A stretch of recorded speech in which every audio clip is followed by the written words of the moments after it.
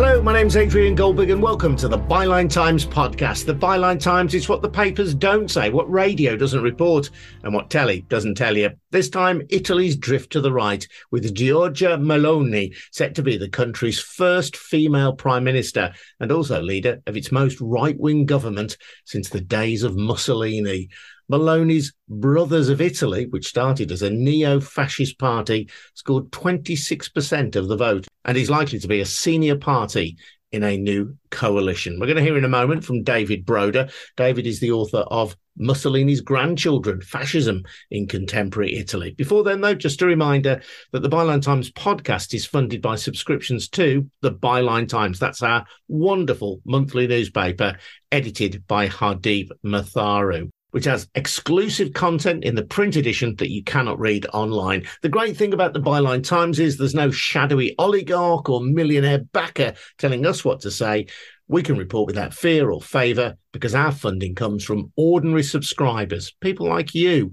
So please subscribe, if you can, to the Byline Times. You get more details over at our website, bylinetimes.com. That's at bylinetimes.com. And if you have already subscribed, thank you. Let's hear then from David Broder. David, welcome along to the Byline Times podcast. So firstly, before we discuss the importance, the significance of this election result, tell us a little bit about Giorgia Meloni. Well, Giorgia Meloni has been a political activist since a very young age. She's from Rome, from Garbatella, which is a working class district.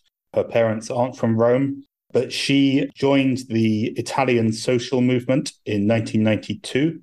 The Italian social movement, MSI, was a neo-fascist party founded by members of the defeated fascist regime in 1946. And it has a long and often violent history in post-war decades and was always quite a small party, the kind of party that would get 5 or 6% of the vote. But Meloni joined it at a time of great upheaval in Italian politics with the death of a lot of the old parties, the end of the Cold War, and she made her career in the MSI. She became a councillor in Rome, then she became a MP, and she became the youngest ever deputy speaker of the Chamber of Deputies when she was only 29 years old. So, in fact, already as a young woman, she became youth minister in the last of Silvio Berlusconi's governments, at a time when the post-fascist party was welcomed into a broad right-wing coalition. So already in the 1990s, former fascists were in government as a junior partner to Berlusconi. But what we've seen over the more recent decades is that the most right-wing parts of that coalition, including former fascists, have become the dominant force. And this election result is really the culmination of that process. When you mention the MSI then, this party which grew from the ashes of Mussolini's fascism, is that the same as Brothers of Italy? Is that the same party? Yes and no. In the 1990s, the MSI renamed itself Alleanza Nazionale, National Alliance, and then it directly merged with Berlusconi's party. In those years, its leader, Gianfranco Fini, made some efforts to distance itself from fascism, or let's say to merge some of the fascist influences with a more liberal democratic culture, commitment to taking part in electoral politics, rejection of violence and authoritarianism. That created some conflict in the party at the time. For example, Alessandra Mussolini, the granddaughter of the dictator, quit the party in 2003 after Fini made a visit to Israel, where he strongly criticized the history of the fascist regime. And then Fini eventually took the party into a merger with Berlusconi's party. Fratelli d'Italia was created in 2012 by people who rejected that process and who reasserted the claim to the party tradition. So they adopted the MSI's logo, which is a tricolor flame, and Fratelli d'Italia's flag even now has the flame of the MSI in it. And in the early years of the party, particularly when Meloni sought to assert its ownership over the neo-fascist tradition over other small groups like Casa Pound or Fiamma Tricolore, more extremist and extra-parliamentary groups, she often lent into a very severe denunciation of those who had earlier dissolved the neo-fascist tradition. for instance, calling Fini a mascot of the Masons, of high finance, and so on. So particularly in the early years, the party adopted a very conspiratorial register, but also kind of harked back to neo-fascism. But a lot had also changed, particularly because of the lessening in general of political violence initially. So Fratelli d'Italia, Brothers of Italy, they wanted to reclaim, in a sense, then the fascist tradition from which the MSI, the original MSI, had grown. Yes, that's right. Giorgia Meloni often cites as her political forefather Giorgio Almirante. Almirante was the founding leader of the MSI and led it through most of its history, actually, until his death in 1988. Almirante had taken part in the regime. He had written for a journal called La Difesa della Razza, The Defense of the Race, in which he advocated explicitly biological racist ideas.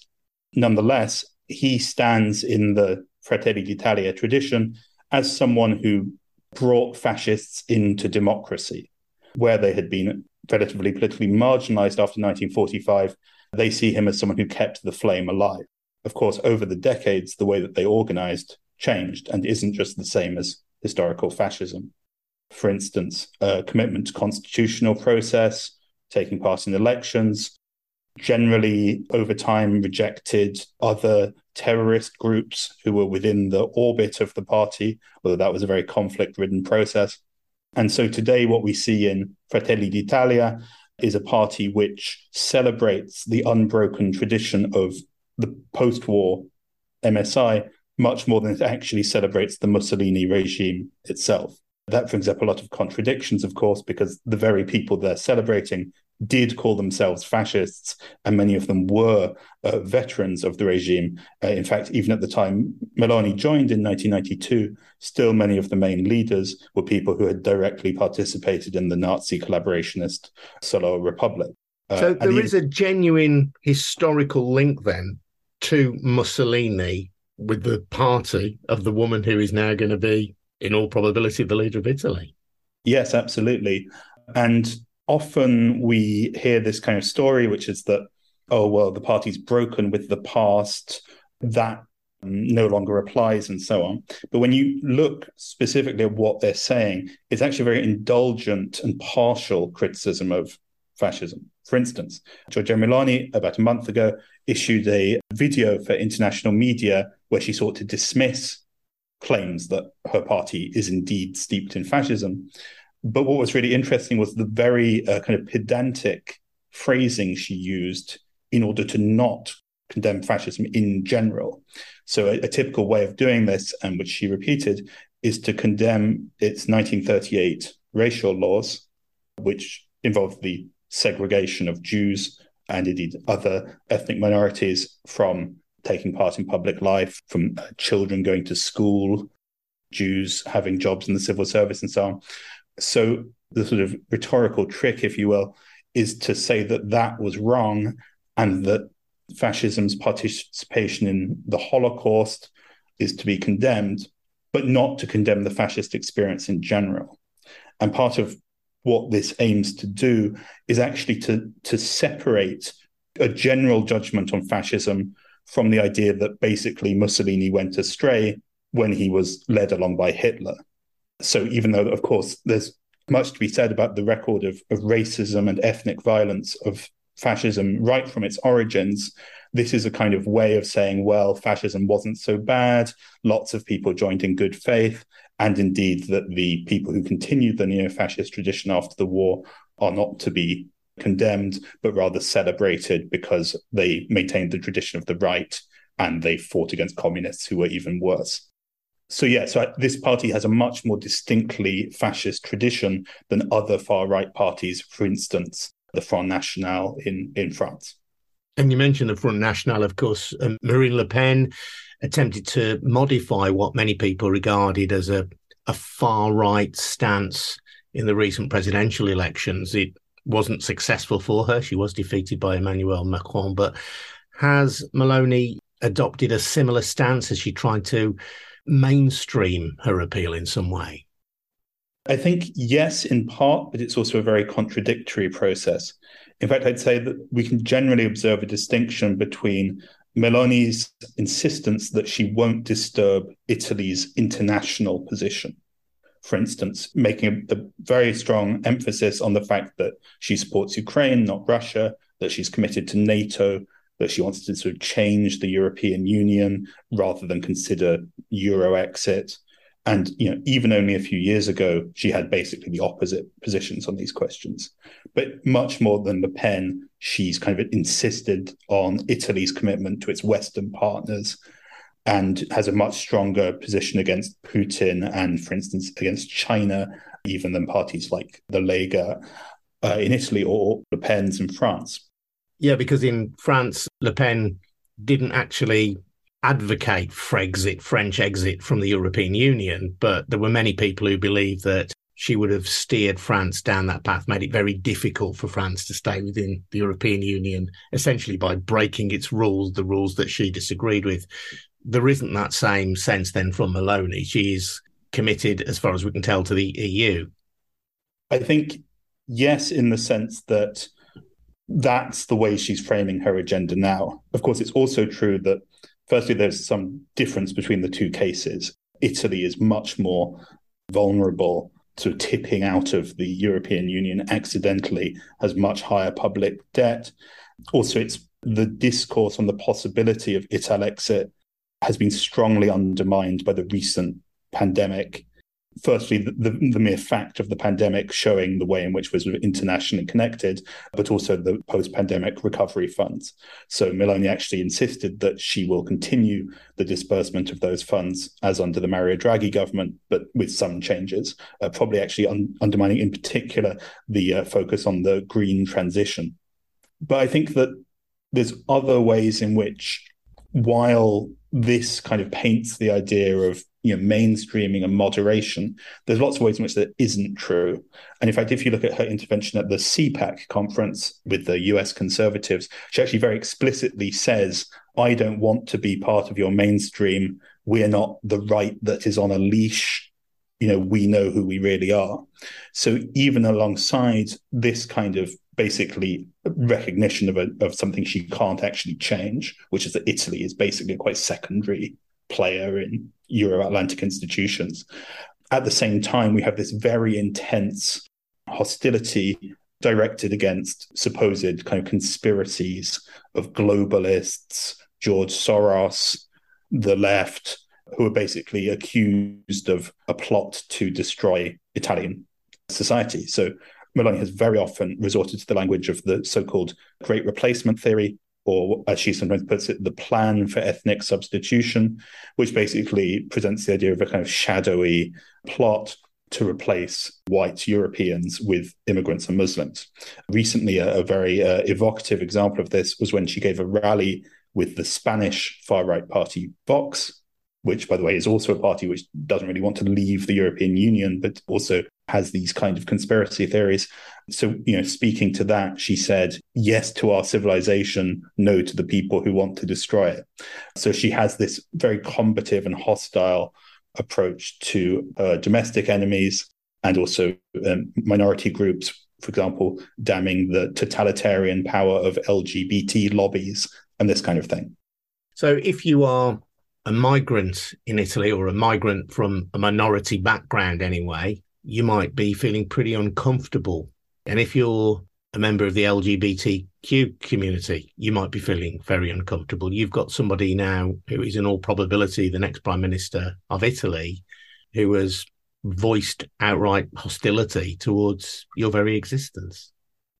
One thing is that Meloni has still got policies which are extremely hostile to immigrants and propose very outlandish and harsh means of repression, including the call for a naval blockade in the Mediterranean to stop migrant boats. She's previously actually even raised the idea kind of provocatively of bombing rescue boats.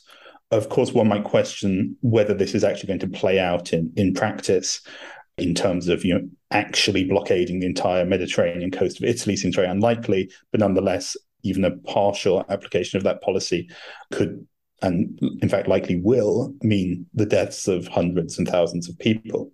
even beyond the question of people trying to reach Italy by sea, I think that people in Italy who are from ethnic minorities, or indeed, in a different way, LGBT people, I think even beyond the actual policies pursued by the government, just the example that Meloni sets and the fact that the top charges of the state are controlled by people who hold these ideas and views will unleash a very hostile climate in Italian society broadly.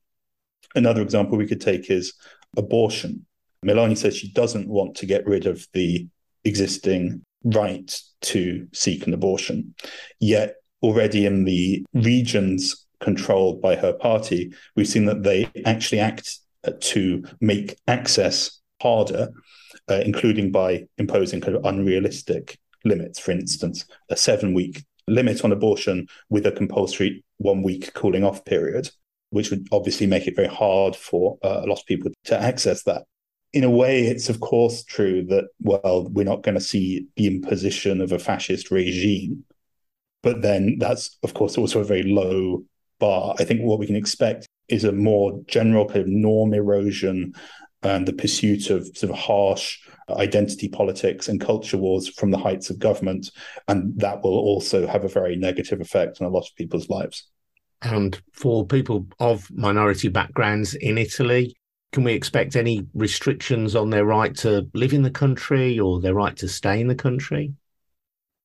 Yeah, absolutely. So one of the key focuses of far-right agitation, and included by Meloni, is that they're opposed to the idea that the children of migrants should have the right to citizenship, even if they're born in Italy.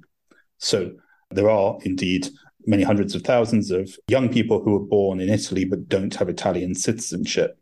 In some cases, in local councils run by the far-right parties, we've seen them do things like denying free school meals to non-EU citizens, even though, of course, the children in question are born in the country and have no choice but to live there, also with things like school buses. So there's that kind of way of actually really harassing even children who are from ethnic minority backgrounds. And another thing that Meloni has proposed is that non-EU citizens who set up businesses in Italy should have to pay massive sureties, like basically pay an advance payment to prove that they aren't going to do tax evasion. The sort of rhetoric around this is seemingly based on the premise that it is immigrants who are importing the culture of tax evasion into Italy. Of course, one of the main leaders of her government coalition is a convicted tax fraudster. And in general, it's actually true of Fratelli d'Italia's own elected officials that they have far higher propensity to criminality than is true of politicians in general. So I think, yes, there are very definitely means by which this government will make people's lives harder, as indeed did the previous governments, including these parties. The difference this time is that Fratelli d'Italia is the bigger one. And we've touched on this already, but LGBT people as well, then? They're people who are going to be likely to be victims of an ongoing culture war? Yeah, I mean, one of the typical themes of Fratelli d'Italia's sort of narration of the way they talk about the world we live in is the destruction of our roots and identity, included by speculators, by online social networks, by the International Republic of Money, as they call it, to create a sort of formless mass of atomized citizens who have no loyalty or roots.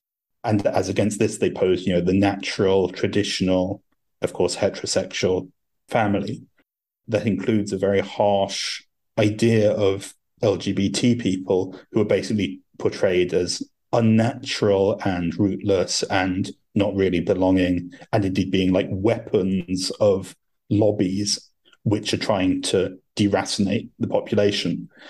And so these ideas, although not necessarily put in the language of historical fascism, do very much belong to the idea of the minorities, and actually particularly Jews, who drive the destruction of community to create the totally liquid society who are just agents of capital. So yeah, I mean, during the campaign, there was an incident where someone with a sort of LGBT flag sort of got up on the stage during one of Melani's rallies, and she kind of paternalistically said, like, "Well, we'll have to disagree," and it was kind of staged as kind of a moment of her being sort of consensual and accepting. But then, I mean, it doesn't take. But accepting clearly very reluctantly. Yeah, of course, the agreement to disagree is that she agrees that basically they should agree that she gets to have her opinion, which is that, their existence basically counts less. So, yeah, I mean, like, Italy doesn't have gay marriage. It has civil unions.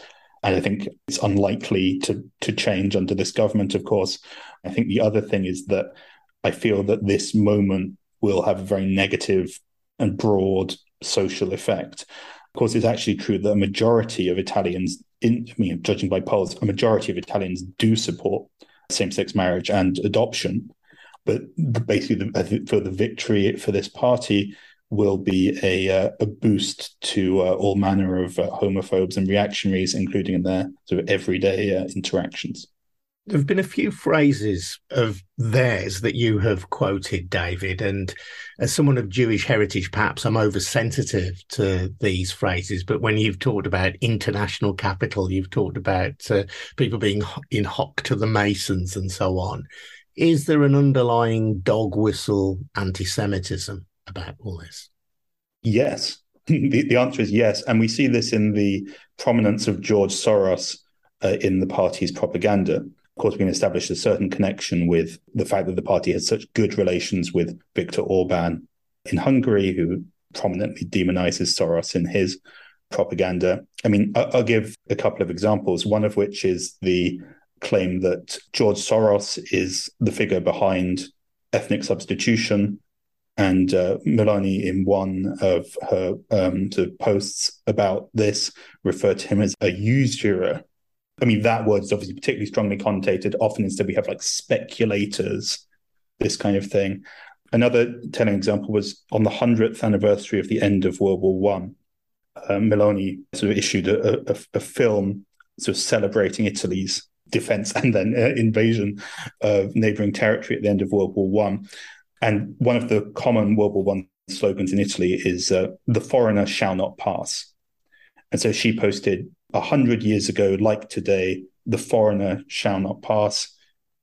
Back then, it was like the armies of Austro-Hungary. Today, it is the speculator Soros, allied to the left, who is sending, immigrants to invade us, and we will defend ourselves. I have to say, I don't feel that I, in general, have been someone who's necessarily always called every new right-wing phenomenon, the return of fascism. But I think you'd have to be very blind to not see that there is indeed a connection between their roots in fascism and their embrace of these ideas. And even though it's not just the same old Mussolinian ideas, they're also drawing on things like Great Replacement theory, reverse colonialism, and these kind of international sort of far-right memes. Often, it's particularly in Italian media, it's kind of like, oh, there's a guy with a flag from the Solo Republic that fought with Nazi Germany, and he's like, then they often say he's a nostalgist. Battles over the past really do matter, and they're important to political identity. But this isn't just about the past. It's also about the way you interpret the crises we have in front of us now, and whether you do indeed think that the way we deal with them, that has to also include people who are non-nationals and minorities, or whether you say, actually, they're the people who are causing the problem. And so in that sense, I think it actually is a quite worrying moment. And of course, you've mentioned that she's opposed to Putin, that she supports Ukraine, but in her culture wars, she echoes Putin. In her nationalism, she echoes Putin. More broadly, we've seen a movement towards the centre-right, as they would call it, as the far-right, as I think you correctly call it, not just in Italy, but in other countries as well. Sweden, we've seen the rise of AfD in Germany, Marine Le Pen's relative success in France, albeit her failure to win the presidential election. So these are troubling times, I think, for Europe as a whole. Tell me a little bit, though, David, about the partners in her likely coalition. Are they further to the right? Are they less to the right? I think one of the common optical illusions of Italian politics is that as things move further and further right, people who were previously thought to be extreme and beyond the pale themselves become seen as sort of protectors of moderation and normality, and partly because we've sort of seen them already. So, Silvio Berlusconi is a good case in point, in the sense that he's quite widely portrayed as a kind of more pro-European, more moderate figure.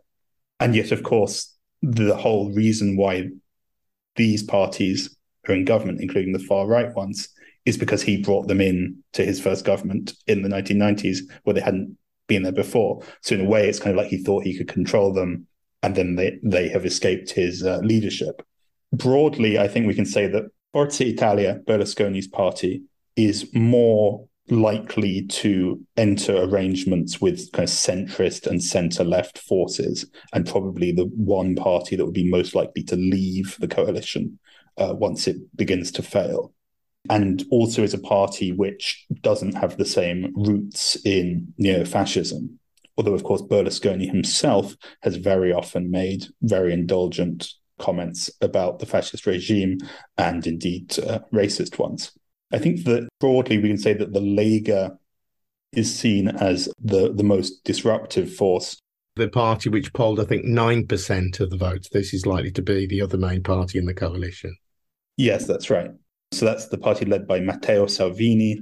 Historically, it was a northern regionalist party in the wealthier northern regions of Italy, but now he's made it an all-Italian nationalist party. And maybe 2 or 3 years ago, including when he was interior minister, it looked like he was the big winner in the right-wing bloc. He was polling over 30%, and now he's been reduced a lot. So I think the problem they have there is that Salvini will need to differentiate himself, and we can already see some of the ways in which he might do that, one of which is that broadly the Lega is much less supportive of the sanctions on Russia. That said, I think we should also look within Fratelli d'Italia for its contradictions. After all, this is a party which only had 4% of the vote in the last general election, which now has more than a quarter of MPs, and whose voters are actually much more hostile to the sanctions against Russia than any other parties. So I think that although thus far, and before it reaches government, it's kind of a bit easy for Meloni, who's the only opposition leader at the end of the previous parliament, it's kind of easy for her to cast a very broad appeal and to sort of rein in some of her own members. I'm not sure how that's really going to play out in practice. In fact, I would very much expect that, given the likely mediocrity of a Meloni government faced with the energy crisis, is much more likely to play up its kind of identitarian and cultural themes in order to try and hold on to its base. So I think within the coalition, there's 3 different parties, but also even within Fratelli d'Italia itself, it's quite a contradictory party. Been really fascinating to hear from you, David. Thank you. That's an amazing insight into Giorgia Meloni and her party and the current state of Italian politics. David is the author of Mussolini's Grandchildren, Fascism in Contemporary Italy. It really has been an eye-opener, and I hope we've marked your card about the worrying state of modern Italian politics. David, thank you. I'm Adrian Goldberg. This has been the Byline Times podcast, funded by subscriptions to the Byline Times. You get details of how to subscribe over at our website, bylinetimes.com. That's at bylinetimes.com, and subscriptions start from as little as £3 a month. So thanks for listening. We'll see you again very soon. Cheers now. Bye-bye.